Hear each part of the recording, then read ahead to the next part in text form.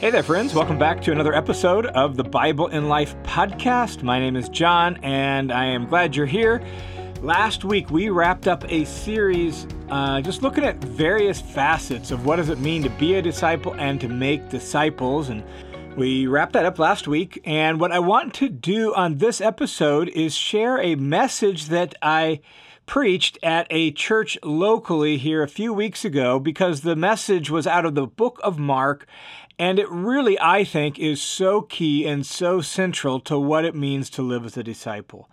It is the message that really gets at a central aspect of what does it mean to follow Jesus and be becoming a human being like him. And so here is a message I spoke on Mark chapter 10. My name is John, and John Whitaker. If we have not met before, glad to meet you. Typically, you have like Tucker up here, or Kirk up here, or Parker up here, and they're one of the pastors. Not me. I'm just John. So that's what you get today, is just John. And we have been looking through the Gospel of Mark over the last handful of months. And we're going to continue that today in Mark chapter 10. And we've been looking at Mark really under this kind of heading, this framework, as the way of the Lord. And the reason for that is this, that typically, probably the most common way we describe ourselves in church settings is as Christians. But the more common way to describe Christians in the New Testament was as disciples. And a disciple was somebody who was trying to learn from his master how to be like his master. And so we look at the way of the Lord, not just because it's fascinating, not just because it's good information, but because we want to be like him. So that's been the whole goal of this study through the Gospel of Mark. And we're going to continue that today by looking at a really, really important topic, and that specific topic is power. Abraham Lincoln once said that most people can, they can handle trouble or difficulty or adversity, but if you want to know what a person really is made of, if you really want to know their true character, give them power. Somebody else once said that power tends to corrupt, and absolute power corrupts absolutely. And we know this, don't we? Like, we maybe have experienced that. We've had bosses or supervisors or other people who's like, that power went to their head, right?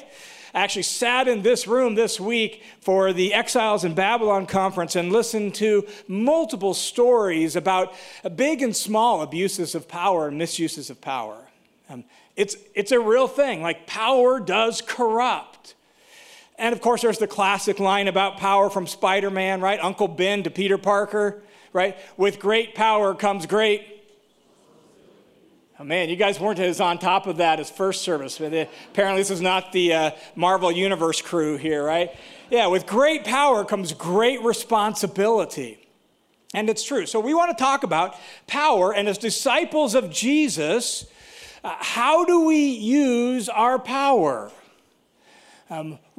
What would it look like as a follower of Christ to actually have power in a way that would honor Jesus? A handful of years ago, when my daughter was in high school, she played for a local high school soccer team. Had a young coach who was a new coach. Obviously, he was glad he was the new coach because the power had gone to his head. And it seemed like the only way he knew to motivate the girls and instruct the girls was to yell and to cuss and to demean. And you're talking 14, 15, 16-year-old girls. That's already a hard enough time in life. And then you have your coach just cuss and yell and chew you out. Not even in constructive ways. I mean, just from the side, whether it's practice or a game, just yell from the sidelines, that was just a stupid pass. Why would you make that pass? And then lace it with all sorts of expletives. All right, well, he wasn't a follower of Jesus. He wasn't a believer, so maybe that's expected, right? Okay, we get that. Happens. But at the same time, she actually played basketball for a local Christian school. The coach of that team was one of the administrators of the school. And though he didn't use expletives, he actually motivated the girls the exact same way. With demeaning words, he was controlling, heavy-handed, overbearing, cutting remarks, yelling and screaming at the girls. And it was frustrating to me and disappointing to me. And I actually asked one of the other parents who knew this particular coach better than I did and had known him a lot longer than I had. I asked her about it. And her response was, it's just the way he is. Maybe, but is it the way he's supposed to be as a follower of Jesus? So that's the topic we want to look at from Mark chapter 10 today. Like, when it comes to power, influence, authority, control, how do disciples of Jesus walk the way of the Lord in that context? What does that look like? And the reality is, whatever degree it might be, all of us have some realms where we have power, where we have influence, where we have authority, where we have control, whether it be as parents to our kids, whether it be just spouses and husband and wife and the negotiation for power in that relationship, as supervisors and managers on the job, or maybe we own our own business and we run that, right? Or we're teachers in a classroom, we're principals at a school, we're pastors at a church. Whatever it is, we all have those places where we happen to have power. What's the way of the Lord with power? And that's what we want to look at today. And a handful of years ago, my family went camping up at Bull Trout Lake. Anyone ever camp at Bull Trout Lake? It's a beautiful location. We were camping at Bull Trout Lake with some other friends, got up in the morning, ate our breakfast, right? Kids had their little Sunny Delight, and they threw their, empty Sunny Delight bottles in the fire pit. It was one of those big fire pits with the high metal ring, right? And threw that in there, and we cleaned up camp, and then we, went for a little hike around the lake. When we were gone no more than an hour, when we got back to our campground, all of a sudden, here comes the park ranger driving up in his truck, full speed ahead, slams on the brake, gets out of his truck, and marches into our campground like he's the FBI coming to arrest some felon. And his first words were, "I can't believe you guys would leave your campsite unattended and leave that campfire unattended. And then, don't you know how to camp? Don't you know what responsibility is?" And I pointed to the fire ring. I said, "Sir, there's so little heat in there that the Sunny Delight bottles haven't even melted." He continued to chew me out, and then he was like, "Well, that's another problem. You left garbage in your campground." We're going to burn that off just in a little bit, right? And I never really knew his name. I just affectionately, unaffectionately, I'm not sure, referred to him as Ranger Rick on a power trip. And he was on a power trip. And he proceeded to write us a ticket and fine us over $100. He said, "I'm not going to give you the big fine for unattended campfire," because obviously there wasn't enough heat in there to even melt a small little bottle, right? But I am going to give you a ticket for leaving trash in your campsite. I tried to appeal the ticket, called the county courthouse for that particular county, and the gal at the courthouse was like, "Well, you can appeal it, but if you do, all of a sudden it becomes a criminal complaint on your record, and it goes on your record, and you have to go to court." In other words, he has complete power. Whatever he wants to do, he can do. And so that became a very expensive camping trip. And the campground host, after the ranger drove off, he drove up, and he said, "I am so sorry. I still hope you'll come back and camp again." Power does that, doesn't it? It gets to us. It goes to our head, it goes to our actions, and all of a sudden, we've got power, and if we're a follower of Jesus, how do we handle that? What do we do with that? What's the way of Jesus concerning power? And this text in Mark chapter 10 deals with that question. And so, we've been, over the last few weeks, in this kind of middle section of the Gospel of Mark chapters 8 through 10, and this section is where Jesus begins focusing on his disciples more completely and more specifically. And he keeps pulling them aside and telling them how he's going to go to Jerusalem. And when he gets there, he's going to be rejected and he's going to be killed. And he keeps reminding them that. And not only that, in that context, Jesus has said, "And you, if you're going to follow me, you got to take up your cross. And you got to imitate this. You got to follow my way, and my way is the way of the cross." And what we learn in Mark chapters 8, 9, and 10, as Mark tells this story and shows us Jesus emphasizing this, what we learn is this. It's that the way Jesus dies is the pattern for how disciples live. The way Jesus dies is the pattern for how disciples live. And so when it comes to power and authority and influence and control, when it comes to that, what difference does that make for how we use our authority and power? So let's pick up Mark chapter 10, verse 32. It says this, "Now, they were on the road going to Jerusalem." And we need to remember where we're at in the story of Jesus' life. We're at the climactic moment where he's almost to Jerusalem, and he knows it's going to be his final Passover in Jerusalem. He's going there for the feast, and he knows it's the final one leading up to his death. In fact, next week, we're going to celebrate Palm Sunday. That's the Sunday where we celebrate Jesus' entry into Jerusalem as king. We're on the road there in this story. And so they're on the road heading to Jerusalem. Jesus knows what's going to happen. And notice, Jesus was walking ahead of them. Jesus is a man on a mission. He's going to Jerusalem. He knows what's going to happen, but he's a man on a mission. So he's out in front of the group. And his disciples are behind him. And as they're behind him, it says, and they were amazed. And so his disciples they're amazed at Jesus' resoluteness, his determination. He's focused on a goal. He's a man on a mission. In fact, in Luke's account of this, Luke chapter 9, it tells us that Jesus resolutely set his face towards Jerusalem.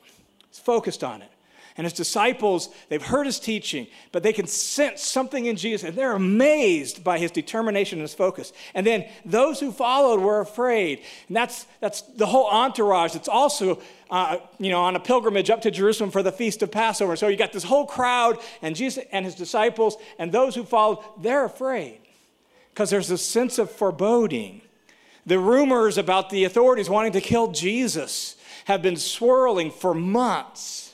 And Jesus now heading into the place where they have the power, they have the control. And so this entourage can sense this foreboding, and they're afraid. And in that context, Jesus does this again. He took the 12 and he began to tell them what was going to happen when he gets to Jerusalem. So he pulls the 12 aside and says, here's what's going to happen when we get there. We're heading there, and here's what's going to happen, saying, behold, we are going up to Jerusalem. And the Son of Man, Jesus' way of referring to himself, the Son of Man will be handed over to the chief priests and the scribes, that is, the religious leaders there in Jerusalem. He's going to be handed over to them, and they will condemn him to death. He's focused. He's a man on a mission. He knows where he's going, and he knows he's going to die. They will condemn him to death. And they will hand him over to the Gentiles. That is the unbelievers, the people outside of the people of God, the non-Jews, the Romans who controlled the region at this point in time. They will hand him over to them, and they will mock him and spit on him, and they will flog him, which means to whip him viciously, and they will kill him. And 3 days later, he will rise again. Jesus knows exactly what's going to happen when he gets to Jerusalem. And he knows it's not going to go well for him. And is he avoiding it? He's walking resolutely towards it, even though that's what it's going to cost. Now, in that context, where Jesus has been telling the 12 this over and over and over again, and helping prepare them for it, helping them understand it, even telling them they need to imitate it, in that context, look what happens. Verse 35. 2 of the 12, James and John, the 2 sons of Zebedee, they come up to Jesus saying to him, Teacher, we want you to do for us whatever we ask you to. You know how that goes as if you're a parent, right? You're a 4-year-old or your 3-year-old comes up to you and says, Dad, Mom, I want you to do whatever I ask. Well, here comes James and John to ask this question. Teacher, we want you to do for us whatever we ask of you. And in Matthew's version, we know that they didn't even come themselves. They actually got a broker to broker the deal. They got their mom to go. And in typical Middle Eastern fashion, this is normal, right? If you have a big request, you want someone to broker the deal for you. It's kind of the way the Middle East often works. And so here they come, and they get a broker, a mediator, to make the request, and it's Mom. And James and John are standing, and Mom asks the question. My boys, they have something they want to ask of you. And then Jesus said to them through Mom, "What do you want me to do for you?" And they said to him, here's their request. Remember the context. They said to him, "Grant that we might sit on your right and on your left when you come in your glory." He's going to Jerusalem. He keeps telling him he's going to die, and all they can picture is this glorious messianic kingdom with him as the king sitting on his throne. And their request through Mom is, "We want to be your right hand and left hand man. We want the chief seats of honor. We want the chief seats of power. We want control and authority in that kingdom. Jesus, we want you to do whatever we ask." And this is like true to life, isn't it? So often people clamor for authority, clamor for power. They try to climb the ladder and they don't care who they push down on the way to the top, right? So often that happens. And so often, the people who most want power should have it the least. True? So here's James and John, 2 of the 12. Jesus on his way to die, and they're clamoring for power and control and authority. And here's what Jesus says to them. Verse 38, Jesus said to them, "You do not know what you're asking. You don't understand my kingdom. You don't get my way. You don't have a clue what you're actually asking me to do. You don't know what you're asking. Are you able," Jesus says, "to drink the cup that I drink? Are you able to be baptized with the baptism with which I am baptized with?" What does he mean by the cup that I drink and the baptism I'm baptized with? What is he referring to? His death, his suffering, his self-sacrifice. Are you able to drink the cup of self-sacrifice? Are you able to be baptized in the waters of self-giving love? Are you able to do that? Why would Jesus ask that question before he gives them a straightforward answer? And the reason is this, that in Jesus' kingdom, only those who have been marked by the cross are capable of wielding power properly. Only those who have consumed and ingested and taken into themselves the self-sacrifice, self-giving of the cross can actually wield power in a way that truly honors King Jesus. So he asks them, "Are you able to do that? Are you able to do that?" And they say, with all their bravado and all their self-assurance and all their confidence, "We're able. We can do it." Because they don't have a clue what Jesus is really getting at. They don't realize what it's really going to cost. And Jesus said to them, "Well, guess what, guys? The cup that I drink, you will drink. The baptism that I'm baptized with, you'll be baptized with it too." In fact, James, this very James, is the very first apostle killed for his faith in Jesus.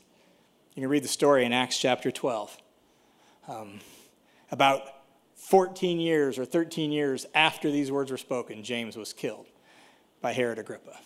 Yes, indeed, they will learn the way. Yes, indeed, they will learn what it's going to cost, and they'll learn how to lay down their lives. They will be baptized with Jesus' baptism, the self-sacrifice and the self-giving. But, verse 40, "To sit on my right hand and my left, that's not mine to give," Jesus says. "It's for those for whom it has been prepared by God himself." And Jesus says, you don't need to worry about that. Quit seeking after that. Quit clamoring for that. God will take care of that.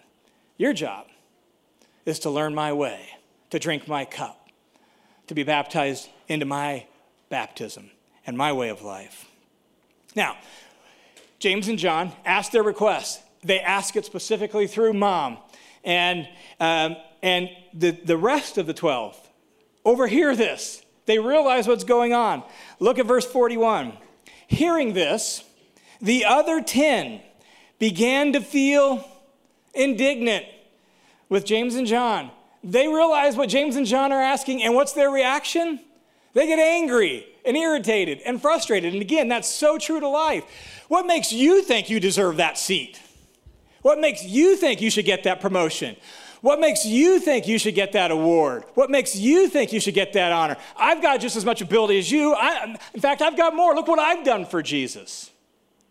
And they're angry. And they start, bickering with James and John about the whole thing. And Jesus is like, he's on his way to die. And they're fighting about who deserves the highest seats. So verse 42, calling him to himself, away from this whole crowd of people, calling the 12 to himself, Jesus said to them, you know that those who are recognized as rulers of the Gentiles, those who are known to be in charge, to be leaders, right, have power and authority in the people outside of God's people, that they domineer over them. Literally, they lord it over them. They love to be the big boss. They love to be in charge. They love the titles. They love the honor. They love the power. They love the authority. And they love to bark out orders and tell people what to do. They dominate. This is their approach to power. They lord it over them. They domineer them. And their people in high positions, they exercise authority over them. Not that authority itself is bad. It's the way they do it. This self-serving, dominating, self-interested, controlling, heavy-handed sort of way. That's how people that aren't God's people use power. And he says, you know that. You know that's the way it works out there. And guess what? We know that too, don't we? Don't we know that? Again, maybe you've had a boss. Maybe you had parents. Right? We know people that have power and authority, and they love to domineer people and control people and use it in self-serving sort of ways. We know that happens in all sorts of big ways. Politicians and government and CEOs and businessmen and businesswomen, right? They love their power. They love their office and their, right? They love to control. They love to bark out orders. They love to manipulate. They serve themselves and they advantage themselves on the quest to get more power and more control. We know that.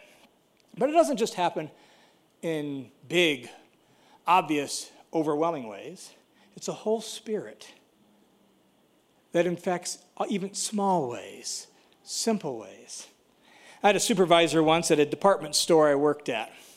I worked in the hardware department. And this particular supervisor embodied this spirit in simple, small ways. One of the frustrating things about working at this department store and in the hardware department was that you never knew what your weekly schedule would look like. Never. And the schedule wouldn't be produced early because it needed to be produced late. Why? So that Charlie could figure out what he wanted to do the next week and then write the schedule so he could do whatever he wanted to do and give everyone else the shifts he didn't want.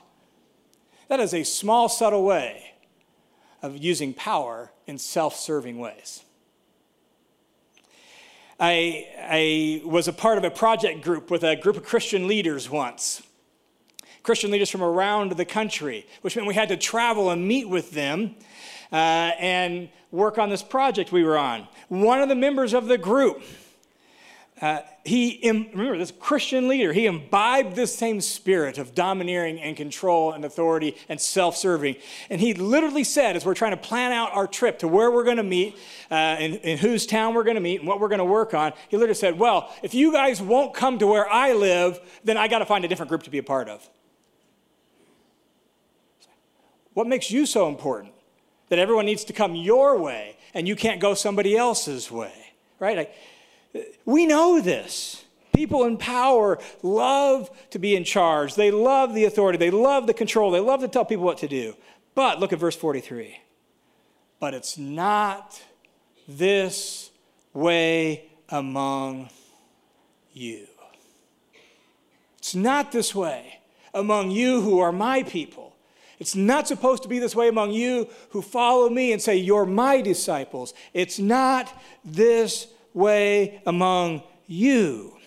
Rather, whoever wants to become prominent among you, literally great is that word prominent. Whoever wants to be great among you, right? Whoever wants to be important and high and mighty and great, whoever wants to do that among you shall be your servant. And whoever wants to be first, whoever's goal is to be number one, then they should become the slave of all. They should give up their rights and their preferences to benefit the other people and serve everyone else. They should lay themselves down for other people's sake. Whoever wants to be great among you and whoever wants to be first should be the slave of all. If you want to use power in Jesus' kingdom in a way that honors him, then what you have to do is you have to learn to give yourself away. You have to learn to give up your preferences. You have to give up your rights. You have to give up your self-interest. You don't use your power to serve yourself and advantage yourself. You give yourself away for the benefit of everybody else. That's Jesus' way with regard to power. In Jesus' kingdom, the way up is down. In Jesus' kingdom, the way to the front is to go to the back. In Jesus' kingdom, the way to be first is to be last and the servant of all, the slave of all. That's Jesus' way with regard to power. And it's completely different than the way the world uses power. And sadly, we haven't always learned this lesson very well. Now, why would we do that? Why would we lay ourselves down for the sake of others and rather than climbing to the top for the sake of ourselves? Why would we do that? Look at verse 45. Because even the Son of Man, Jesus himself, and the Son of Man is a royal title. It's a kingly title. It's an exalted title. Even the Son of Man, in all his royalty and power and authority and kingship, even the Son of Man did not come to be served, but to serve and to give his life as a ransom for many. This is Jesus' way. Why would we lay our life down for the sake of others, even lay our power down for the sake of others? Why? Because Jesus did it for us. His example is our pattern. If that's how Jesus used his power, then that's how we're going to use our power. Not only that, his example is our motivation. Like, if Jesus loved us enough to lay himself down for us, can we not lay ourselves down for each other? And so when it comes to power and authority and influence and control, here's what this text tells us, is that the way Jesus dies is the pattern for how disciples use their power. It's not just a generic thing for how we live. It's specifically, that's how we use our power. The way Jesus dies with self-sacrifice, self-giving, instead of self-promotion and self-serving, the way Jesus dies is the way disciples use their authority, their power, their influence, their control. They lay themselves down for the sake of other people as well. The way of Jesus with regard to power and authority is to use it for the glory of God and the good of others. That's the way of Jesus with regard to power. To give yourself away for the glory of God and the good of others. Instead of self-promotion, it's self-emptying. Instead of self-serving, it's self-giving. Instead of domination and control, it's serving others so that they can become who God calls them to be. It's laying yourself down and serving others. So what does it look like? What does it look like when we lay the cross over our power and say, in those places where I have authority or influence or control or even some kind of other power, official or unofficial, what does it look like to embody the way of the cross with regard to our power? I actually asked my wife this as I was working on the sermon and wanted her input and her thoughts. And so I told her what I was working on and kind of pitched that question to her. And her first response was this: well, it starts at home. If you're going to embody the way of the cross with regard to power and influence and control and authority, it starts at home. And she's right. It's why you get things like what Paul says in Ephesians chapter 5, husbands, love your wives, and as Christ loved the church and gave himself up for her. That's the pattern. Husbands, love your wives the same way Jesus loved you and gave himself up for you and the church. You do it the same way. There's the pattern, the motivation. Wives, you respect and honor your husbands. It's just the same thing, right? Like there's this what's best for you? How can I care about you? How can I value you? How can I do what's good for you? I don't seek to serve myself, advantage myself, right? I seek to advantage you and serve you. You're number one, not me. How do I serve you? I think I wrestle with whether I should tell this, but I'm going to.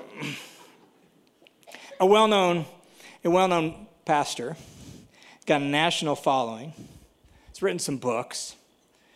Was giving in one of his books marriage advice to kind of younger, newer husbands. Here's his advice.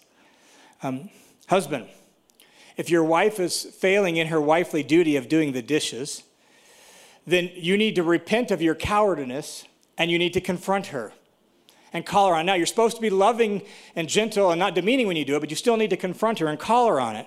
And if she listens to you, then you've won over your wife. But if she doesn't, then what you need to do is call the elders and call her to repentance. And when she finally listens and she finally agrees and she finally submits to that, then you go on to the next wifely duty that she's failing in, and you get her to live up to that as well. This is his marriage advice to husbands. Now, in contrast to that, here's a bit of marriage advice I got when I was a teenager. This marriage advice went like this: John, if you can't do the dishes, then don't get married.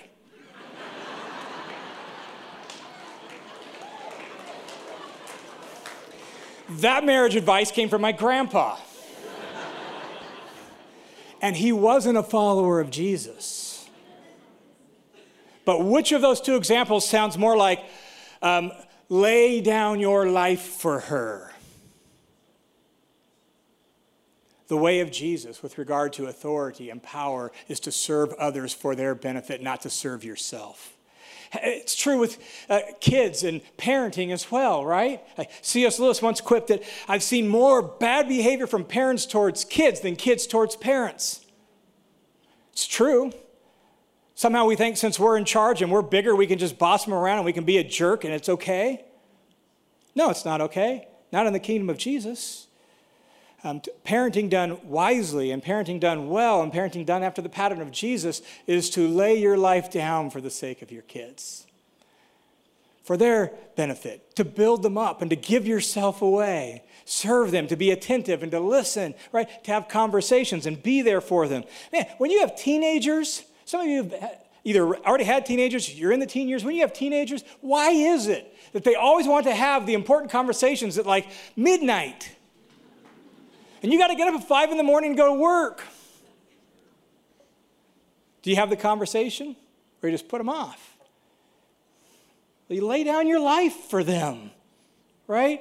The way of Jesus with power and authority and control and influence is for the glory of God and the good of others. It's to sacrifice yourself for their benefit, whether it's as a husband or a wife, whether it's as a mom or a dad, whether it's as a supervisor or a CEO or, right, whatever it is, a manager, whether it's as a teacher in a classroom, and the way you interact with your students and you talk about and you talk to your students in the classroom, and the way you give your time for that, whether it's the principal to school, whether it's the president of a homeowners association. Some of those people can be bad, right? And how do you do it? You take power and influence and authority for the good of others, and you lay your life down for them and serve the whole. Now, does this mean that there's never accountability? There's never correction? There's never hard conversations? Is that what that means? Like, as a parent, you have to have accountability and correction and hard conversations at times. As a boss or a supervisor, you have to have hard conversations. Sometimes you might have to fire somebody.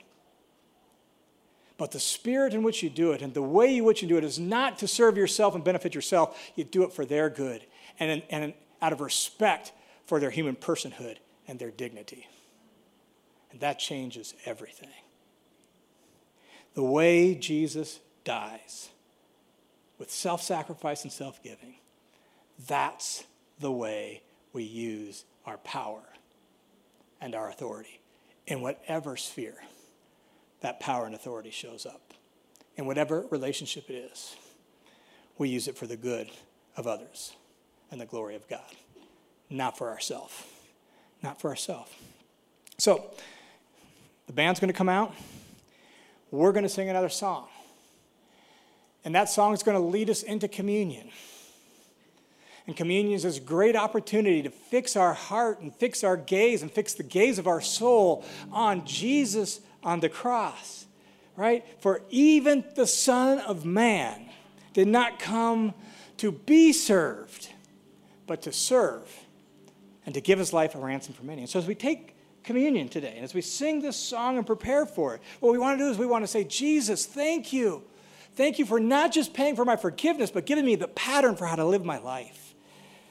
And so we're going to stand, we're going to sing. I'll come back up after the song. I'll lead us in communion. This is an opportunity for you to meditate on the cross and to realize this is the pattern.